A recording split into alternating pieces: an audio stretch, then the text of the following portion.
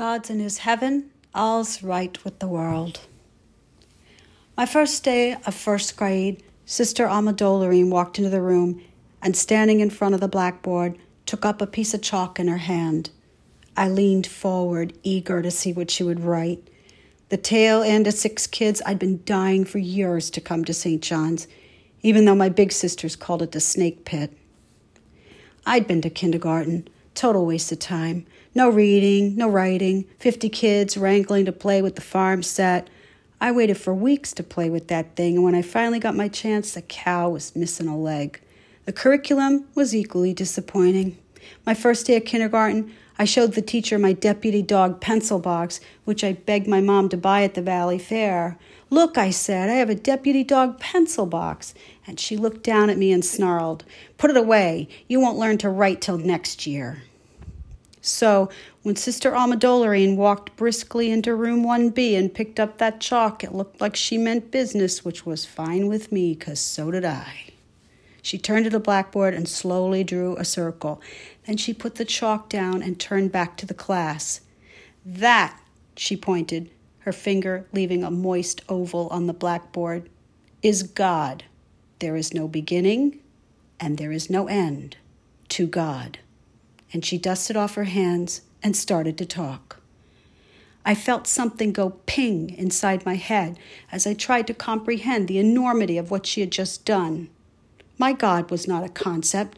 He was a judgmental, grandfatherly type. Once, I had heard the big kids discussing the beginning of time, and that night, I lay in my bunk bed sweatily trying to imagine that. I imagined back to no town, no cavemen, no earth, and finally, no universe, not even stars. Nothing but black. I could only hold that thought for a few seconds, and when I was done, my head hurt. It was hurting just like that when Sister drew that circle on the board. She was droning on about God, but I couldn't get past that circle thing. Like many people resisting a new intellectual construct, I began to nitpick.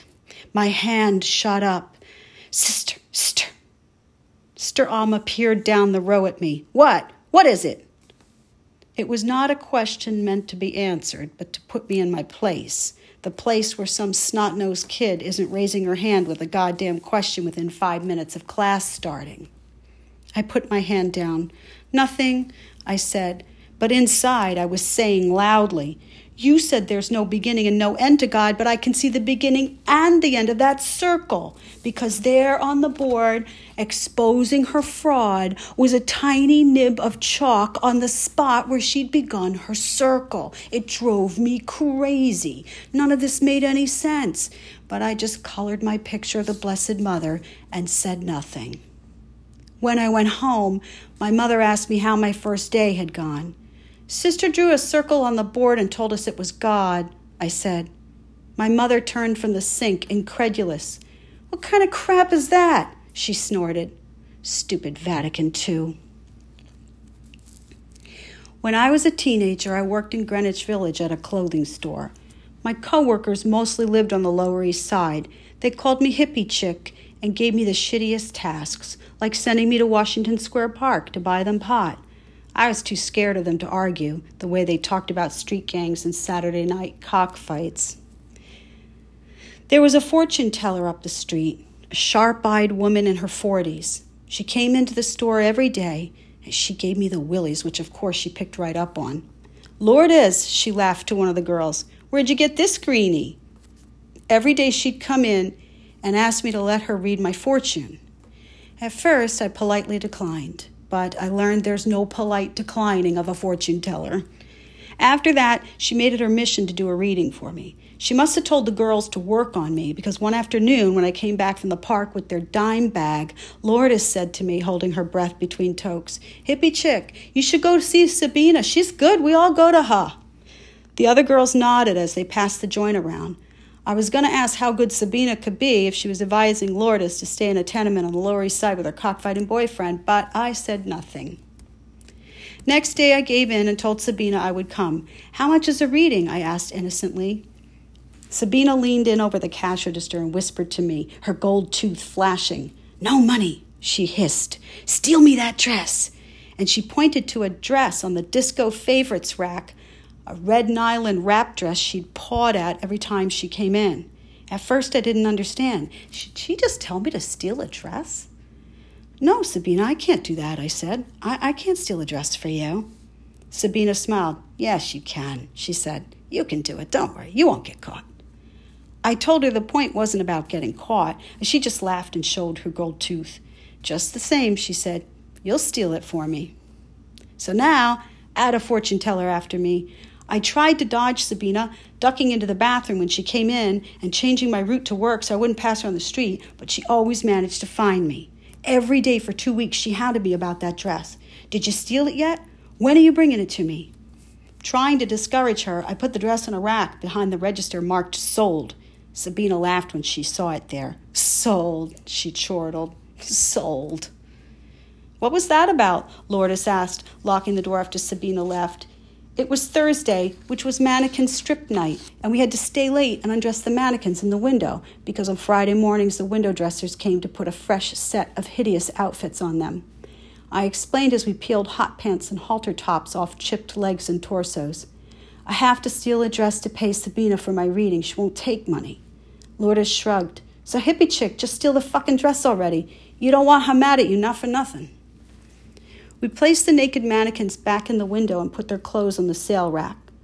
We locked the door and shooed away the 2 guys in trench coats who came every Thursday to stare at the naked mannequins. Then we pulled the gate down and padlocked it. And then I went home. The situation had to be resolved and resolved immediately. I was under a fortune teller's spell and I didn't like it. I didn't want to steal the dress and I didn't want to get on Sabina's bad side. Why couldn't she just take money like a normal person? I walked into the house and my mom was there. She peered at me suspiciously. "What? What is it?" I had been studiously avoiding the Sabina topic with my mom. I figured since she was a devout Catholic who believed that Ouija boards were an instrument of the devil, there really wouldn't be much point to telling her. And so it was with some surprise that I found myself saying, "Mom, I got in over my head with a fortune teller." My mom's usual reaction to folly was to box the ears of the offender and call them an idiot. But surprisingly, she didn't do that. Instead, she gave the matter thoughtful consideration. "You can't steal that dress," she said. "I know, it's wrong." My mother rolled her eyes. "No, then she'll think she's got you in her power and she'll never let you go." That's when I realized that asking her advice was the perfect thing to do. The only way to fight crazy superstition was with crazy superstition. To my mom, the fortune tellers were kind of like the devil, and the devil was a person my mother took very seriously. "When I die, you girls have to make a prayer circle around me because you know that's when the devil comes and tries to steal your soul." As if our half-hearted prayers could create the force field necessary to keep the devil from claiming the one thing his soul collection lacked, a bitter, pissed-off Irish woman. "I'm going in to say my novena to St. Jude," my mom announced. 20 minutes later, she emerged from her bedroom, sipping cold Nescafe from a battered coffee mug. "Buy the dress," she said, "but tell the fortune teller you stole it." Of course. It made perfect sense. God was back on his throne where he belonged, not some dumb circle that nobody knows what the fuck that thing is supposed to mean, but an old man who knew a thing or two about tricking fortune tellers and the devil. And so I bought the dress with my employee discount and brought it to Sabina and told her I stole it. She was pleased, of course. "I told you you'd steal it for me," she gloated. Then she took my hand and started to read my palm. She droned on, but I didn't hear one word in 10. I kept staring at the statue of the Blessed Mother behind her, at her soft smile and blue cloak, and said nothing.